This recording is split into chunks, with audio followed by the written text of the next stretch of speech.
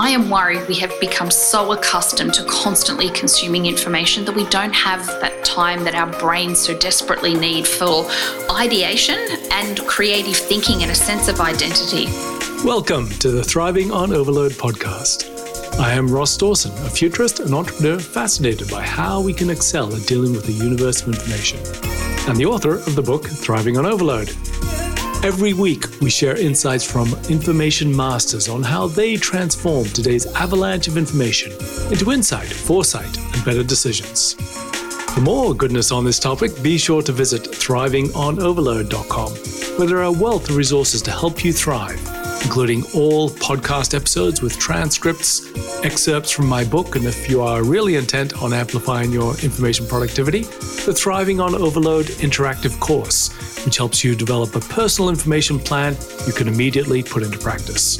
And be sure to sign up for our weekly Tips for Thriving newsletter if you want to optimize your information productivity. If you enjoy this episode, please do subscribe and give a rating or review on iTunes. It helps others interested in this topic to find these resources. Now, on with the show. On this episode, we learn from Dr. Christy Goodwin. Christy is a digital well-being and productivity researcher, speaker, author, and consultant, helping corporations promote employee digital well-being and performance in the workplace.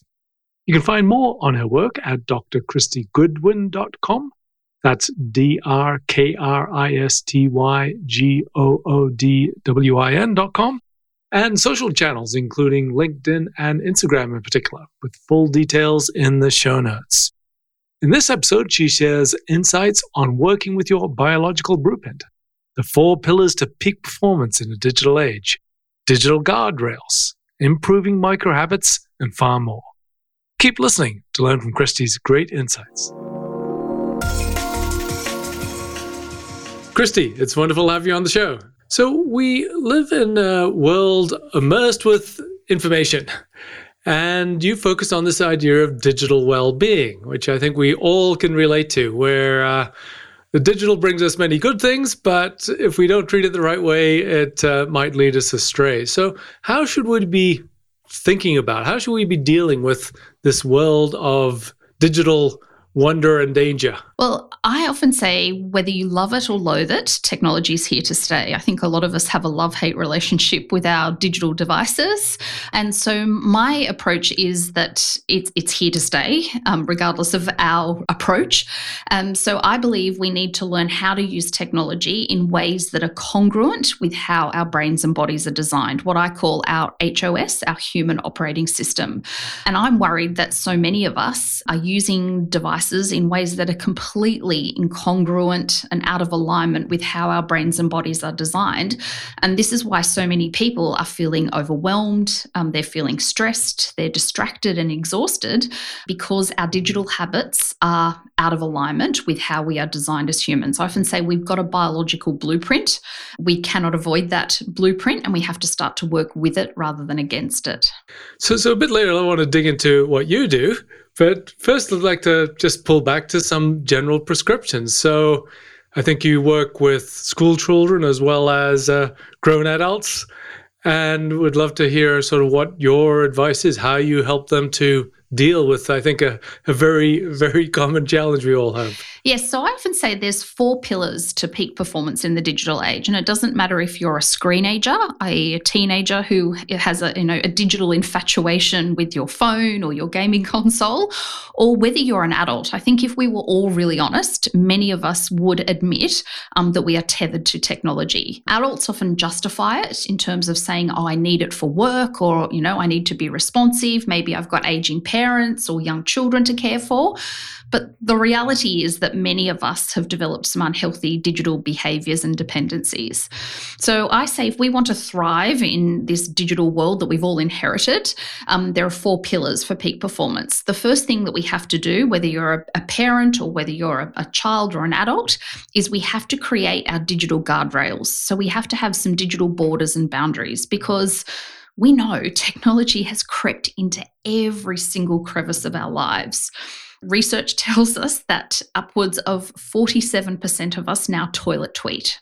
That is, we use our devices in the bathroom. Some other studies tell us that 90% of adults reach for their phone before their partner first thing in the morning. So if we don't put some parameters in place, technology seeps into every part of our life. So the first pillar is borders and boundaries. The second pillar is what I call neuroproductivity principles. So we have to start to use technology in ways that work with our brains and bodies. So for example, I often debunk the myth of multitasking. Many people today, however, are doing, video calls and triaging their inboxes. They're, at home watching Netflix and they're also triaging their inboxes. We are working for really long stretches of time, and our prefrontal cortex, the part of our brain that does our heavy lifting, is not biologically designed to work for long stretches of time. So we're just working against our neurobiology. So the second pillar is neuroproductivity principles. The third pillar is around disabling digital distractions. We know that not only are distractions deadly to our focus, but they have a really strong lag effect. So a study was done a couple of years ago that looked at once a person is distracted, be that with the ping of an email, be that, a physical person coming to your desk and interrupting you. Once we are distracted, it takes the average adult 23 minutes and 15 seconds to reorient their attention back into that deep focus state. It's called the resumption lag. So I really think we need to take back our control. We are being peppered throughout the day now with digital distractions, with alerts and notifications and reminders, and they're really deadly to our focus and our well-being. And the fourth pillar is digital disconnection. We have to unplug. We are designed to take regular breaks. I don't know about you, Ross, but I've never had a great idea in my inbox or in an Excel spreadsheet. My great ideas come in the shower. They come when I go for a run, when I go for a swim, when I go on a plane with no Wi-Fi. So we need that opportunity to enter what neuroscientists call the default mode network. So those four pillars are borders and boundaries, or those guardrails, neuroproductivity principles, so working the way our brain's designed, digital distractions, controlling those, and digital disconnection. And I think if we can get those four things right, we can thrive in this digital landscape. Yes, absolutely. Our brains were developed quite a while ago, and this digital world is quite new. So it's a little bit environment that our brains are used to. So those seem like some really valuable principles to follow. Our brains, we have ancient Paleolithic brains. You're exactly right. We have brains, our brains' hard drives were designed pre-computers and pre-technology. So we have brains that are biologically designed to go and forage and hunt and seek for information. We used to go and borrow a book or read an encyclopedia. We used to go and get information. Today, we find ourselves in a world where we have information constantly thrust at us. The digital demands and the digital intensity of our day has grown exponentially in recent years, hence why so many people are overwhelmed. And so our brain isn't designed to have information constantly coming to us. In fact, our brain perceives anything that comes to us as a potential threat. Our brain cannot actually differentiate between a tiger chasing us and a Teams notification pinging at us. Our brain goes, external source or external trigger, I'm in panic or threat mode. And yet this is how many of us now operate on a day-to-day basis. So one of the things we could perhaps distill, to correct me if I'm wrong, is from your principles is we have times when we are engaged with digital world. There are times when we are not engaged with digital world.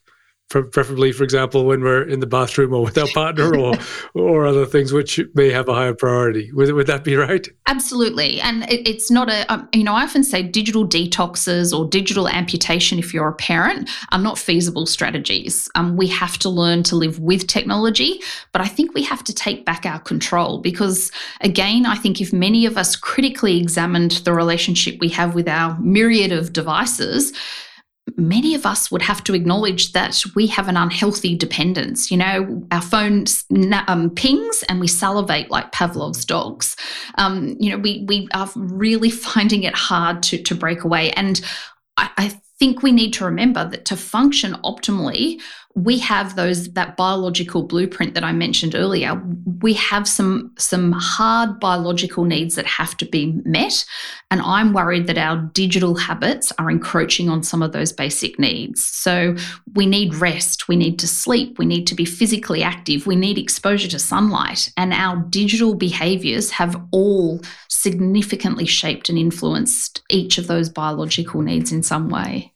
So the way I put it sometimes is that we are all, almost all of us addicts to the digital distraction. And so we have to just recognize that we are addicts. And so we need to try to control our behavior. But unfortunately, in the case of, for example, alcohol, it's not something we can give up completely because we do require our digital devices. So we have to manage it, something which we have to be able to control, get the value from, but also be able to let go of.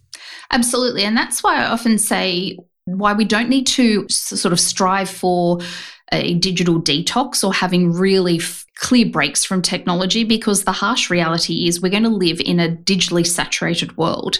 We often know that when people do take a significant break from technology, it often creates a binge and purge cycle. So they have 3 days offline, but come back on Monday morning and catch up on the myriad of emails and messages that were awaiting them. So what I think we're better off to do is to create sustainable, long-term behaviors and habits that will allow us to take back our control of technology and not be as digitally dependent as what many of us are. So perhaps I'd like to come back this idea of what it is we can do to create those borders and boundaries. I'd also like to dig in what happens when we are engaged with digital technology. So a lot of your work is deeply research-based. You're keeping across the science. So when you are engaged with, not necessarily digital, but probably largely digital sources in your research, how is it that you find the best information? How do you identify sources? How do you focus your time? What are the ways and practices where you find the most relevant information and pull that together to the insights that you gain? Yes. So believe it or not, I do find some social media platforms a great starting point for current research. Particularly LinkedIn, I would say, is a great platform, especially with current research in terms of how people are working in hybrid and remote fashions. I think there's some really current research being conducted and often initially disseminated or synthesized on those platforms. I then like to go a little bit deeper. I have some Google alerts set up, so I am across any current news trends with key terms that I use for my research and keynote speaking, so I can stay up to date in terms of that. I have some journals that I subscribe to, so it is a matter of scanning contents list and figuring out what articles warrant further investigation. A really simple tool I have found is a tool called Pocket. I love Pocket. So I gather any research articles or blog posts or longer forms of content. And I love the Pocket feature of it being able to read the audio back to me so that I can digest that information sometimes on the go as well. So I try and use a myriad of different approaches. I still love reading books. I think there's a real merit in terms of reading traditional printed books, not audio books. I need to highlight, I need to scribe, but then it's, and this is still a work in process, how do I synthesize the information I get from those myriad of sources? And for me, I use predominantly Evernote to keep track of information and notes. And then I have some running Google Docs and Google Sheets where I've come up with some sort of frameworks along those 4 pillars that I mentioned before, where I try and archive, synthesize, paraphrase, cite sources so that when it comes to doing something like writing a book or doing something where I need to draw on that research, I've got a central source of truth for where all that disparate knowledge and those sources have come from. Is there a way that you link Pocket and Evernote, or do you use those separately? I tend to use them separately. If I found something that I really enjoyed listening to, so in Pocket, I definitely then pop it in Evernote. But Pocket is more my form of digesting content. So When I don't want to get sucked into the digital vortex, when I go in my inbox and see a link to an article that I know will be really pertinent, it's so easy for me to click on it. And the one email that I went into my inbox to find I've forgotten about, and I'm off down the digital rabbit hole reading a paper that really shouldn't be done during that time.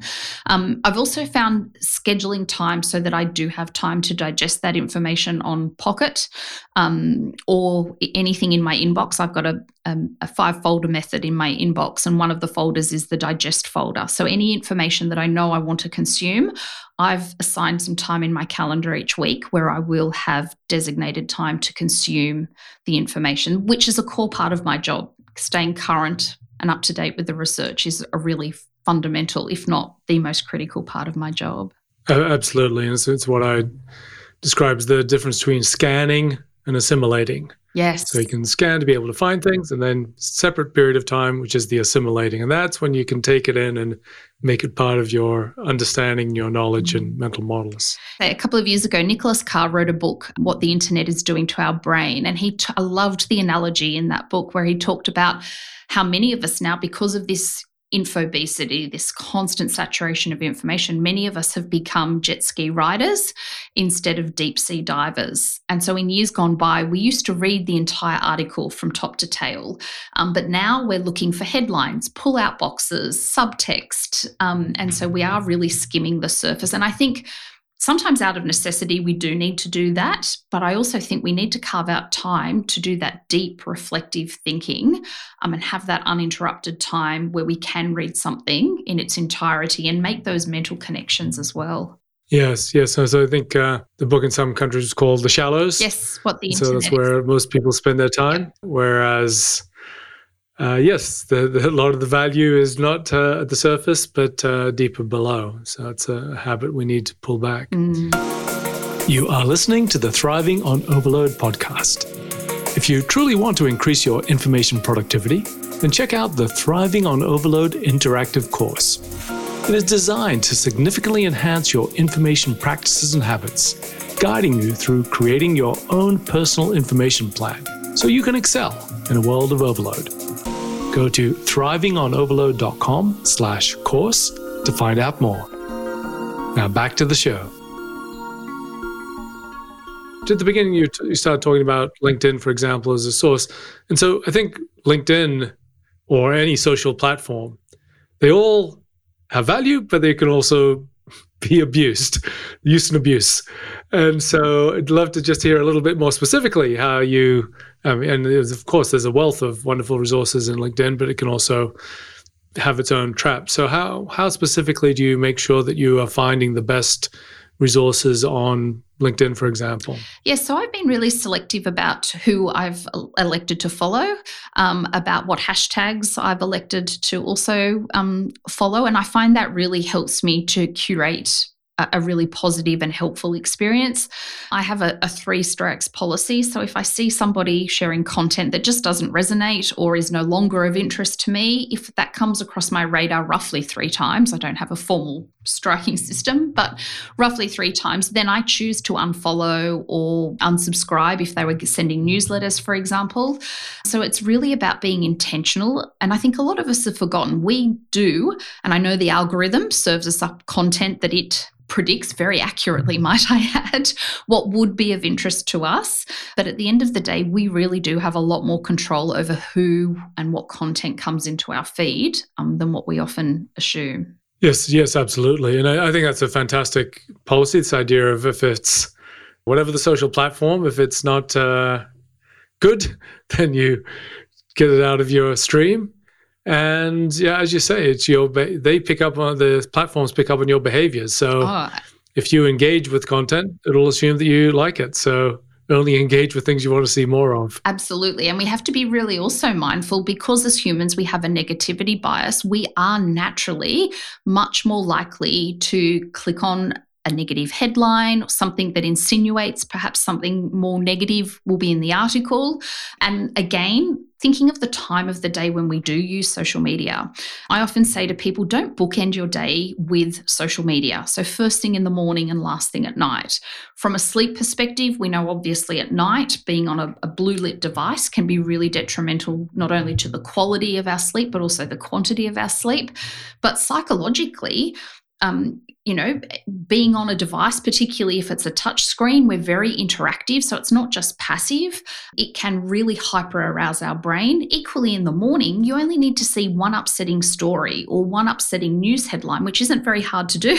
Hard to avoid these days, and you activate your limbic brain, so that fight, flight, or flee response just by scrolling what we consume. And we know often at night, our prefrontal cortex that helps us regulate our behavior, it basically limps to the finish line. It's worked hard all day in our roles and it is often exhausted. So when we are tired, our prefrontal cortex that manages our impulses and our self-regulation, it doesn't work as effectively. And part of the brain called our amygdala at night, our amygdala fires up, which is the emotional hub of our brain. So we're much more likely to click on something with a negative connotation or an upsetting headline.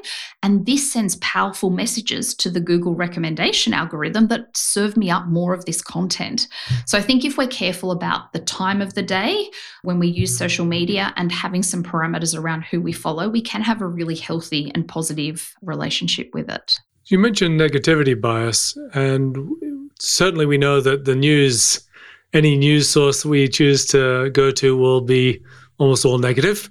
Not many good news stories around, but I presume this is a cognitive finding in terms of a negativity bias. So where does that come from, or is there any way that we can control that negativity bias?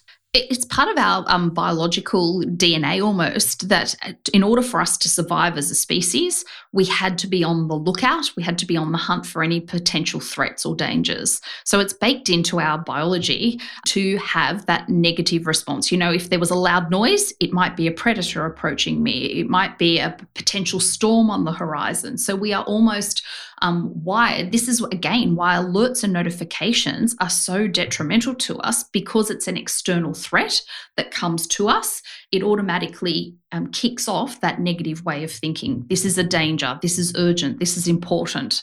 I'm under potential threat, where it's just a Teams notification or a reminder on your calendar. I think it is traced back to our ancestral roots as a human, that in order for us to survive, we had to first assume that it was a negative or a dire experience on the horizon. So in terms of defining those borders or boundaries, that was the first principle. Set some borders or boundaries. So how do you go about that? I mean, do you choose times? Do you choose places? If you're telling somebody to define some borders and boundaries, how should they do that? So I think most certainly all of those boundaries that you suggested. So I think we need to have some firm, I call them our digital guardrails, about where we'll use technology. Where in your home are the no-go tech zones? Is it the meal area? Is it your bedroom? Is it the bathroom? If you've got young children, is it the car? Is that car trip, that sacred place for conversation and engagement? I think we need to have really firm boundaries, and this is where I'm working with a lot of organisations at the moment to establish their team's digital guardrails around when do we use technology. Recent Microsoft data was telling us that 28% of knowledge workers are now working between 10 and 11 p.m. at night. That is a staggering finding. People are saying they can't switch off. They feel like they need to be responsive. Many people are saying they're spending the preponderance of their workday going from one Zoom or Teams meeting to another with very little time now for their deep focused work, hence why they're working late into the evening. So I think we need to have parameters around when we'll use technology. Part of this, their digital guardrails, is coming up with what I call a communication escalation plan. So when there is a critical time-sensitive piece of information that you need to disseminate to your team, the one platform or one tool through which that will be communicated. So people don't feel like they need to be constantly checking emails or the Teams messages.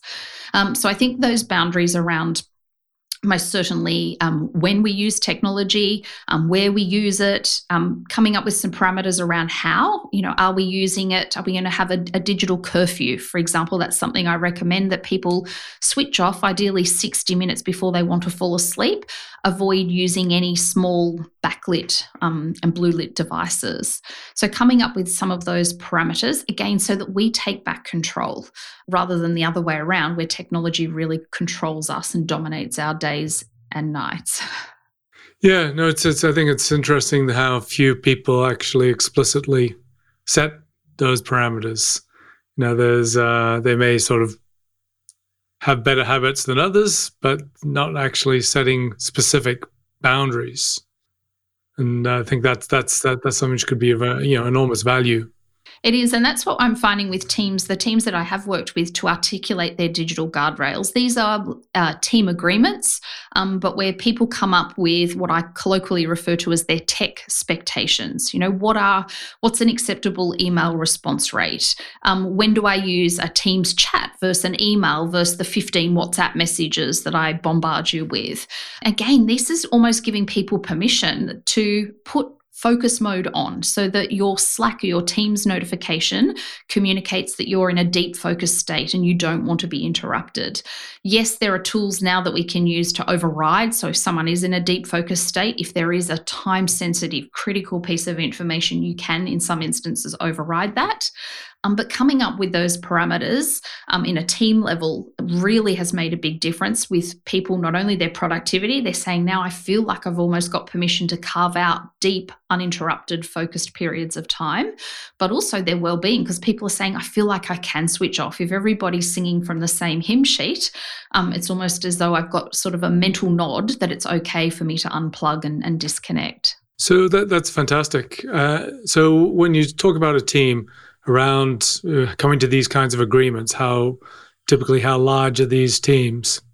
So I've worked with both small and large organisations. With some smaller organisations, and there's a few steps. So the first part of this process is doing a digital audit. So a lot of organisations at the moment are using Microsoft, so they can get some data from their Viva Insights tool, which tells us how long they're spending on meetings, how many emails, what time emails are going out, some really granular, non-identifiable data that we can look for sort of patterns and digital ways of working. Then I often run focus groups, and this depends on the size of the organisation. Sometimes an organisation picks a small team to roll this out with.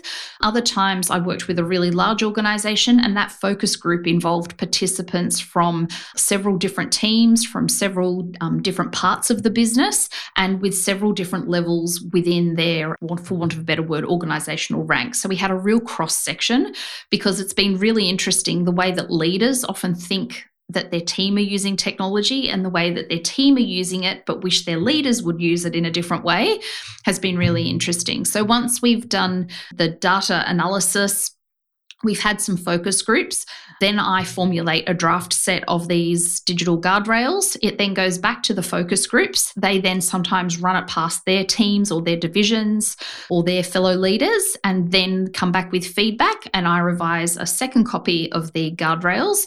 And again, it goes through the next process, and there's very little that often is changed from then, and then it's presenting it to the bigger team or the organisation.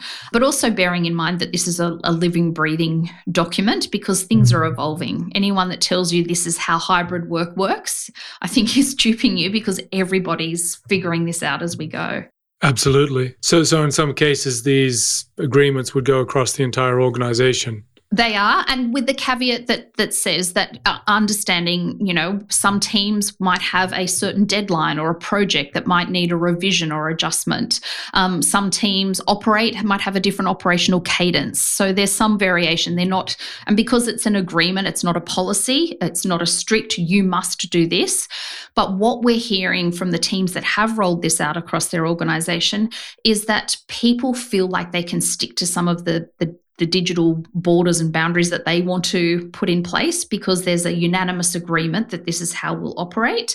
It's also giving people a common language and I don't want to say call people out, but to hold others to account. So if they are, peppering their teammates with emails at 11 p.m. at night, you can gently remind them, hey, remember we said we schedule those emails to go out during traditional business hours. By all means, if you have more flexible work arrangements, which means you are by choice wanting to work at night and send those emails, you can do so, but please don't send them out to land in other people's inboxes.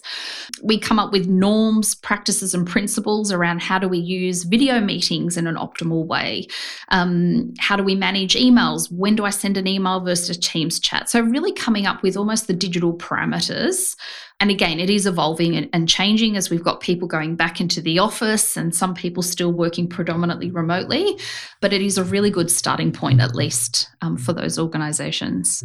Yeah, no, absolutely. Instead of there's a big difference between those organizations where these issues aren't even discussed as to whether there is some kind of recognition that there's better and worse ways to do it. This is one of my concerns. I think we'd all agree that, and the data is corroborating this, that rates of burnout are really at concerning levels. And I think one of the chief reasons, not the only reason, but one of the chief reasons is that we have, and again, through no fault of our own, in March 2020, many team members took their laptop under their arm and said, go home and work from home for a little while.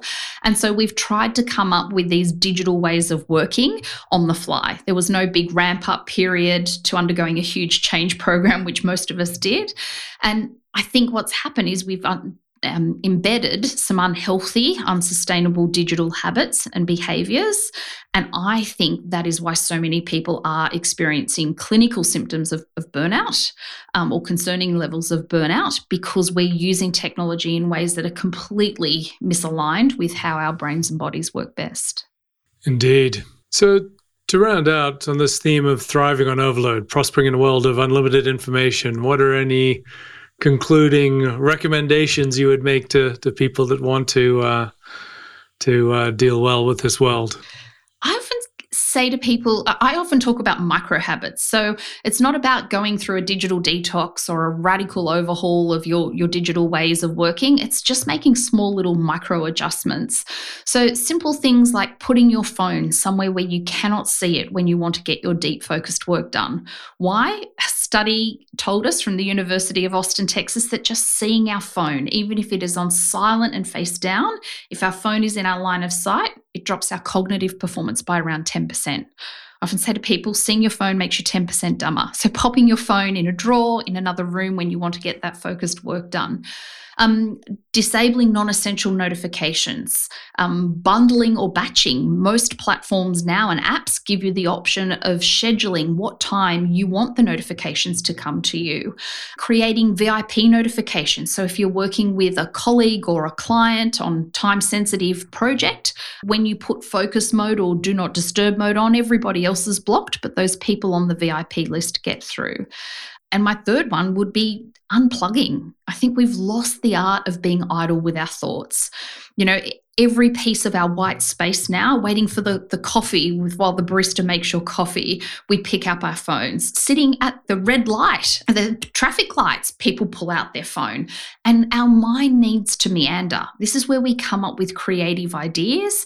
And I am worried we have become so accustomed to constantly consuming information that we don't have that time that our brains so desperately need for ideation and also for creative thinking and a sense of identity. So they'd be my three top ones. Put your phone somewhere where you can't see it, control your notifications, and digitally disconnect and daydream. That's fantastic. Fantastic advice. So I think anybody listening just needs to do one or even all three of those easy things and their life will be better. So, Chrissy, where can people find more about your work? The irony isn't lost on me. I'm encouraging people to digitally disconnect. But if you do want to consume, if I'm not hopefully going to get 3 strikes from you, I try and share bite-sized, really practical bits of information. Yes, I'm a researcher, but I like to say, someone introduced me the other day and said, Christy's a pracademic. And I thought they meant practically an academic. They said, no, you're practical and you're an academic. So I try and provide science-backed solutions, but really simple, practical things we can do to tame our tech habits. So I'm at drchristygoodwin.com, and I try and share practical, helpful information on LinkedIn and also on Instagram. Fantastic. Thank you so much for your time, Christy. It's been really valuable and insightful. Pleasure, Ross. Thank you. Thank you for listening to the show. If you want more resources to help you thrive in a world of exponential information, go to thrivingonoverload.com, where you can find all podcast episodes, transcripts, show notes, excerpts from my book, Thriving on Overload, the Thriving on Overload interactive course, and a trove of other useful content and resources, including a weekly Tips for Thriving newsletter to keep across it all. If you like this episode, please do help us be found by giving us a rating or review, and subscribe if you'd like to hear more. This is Ross Dawson. Thank you for listening. Have a wonderful day.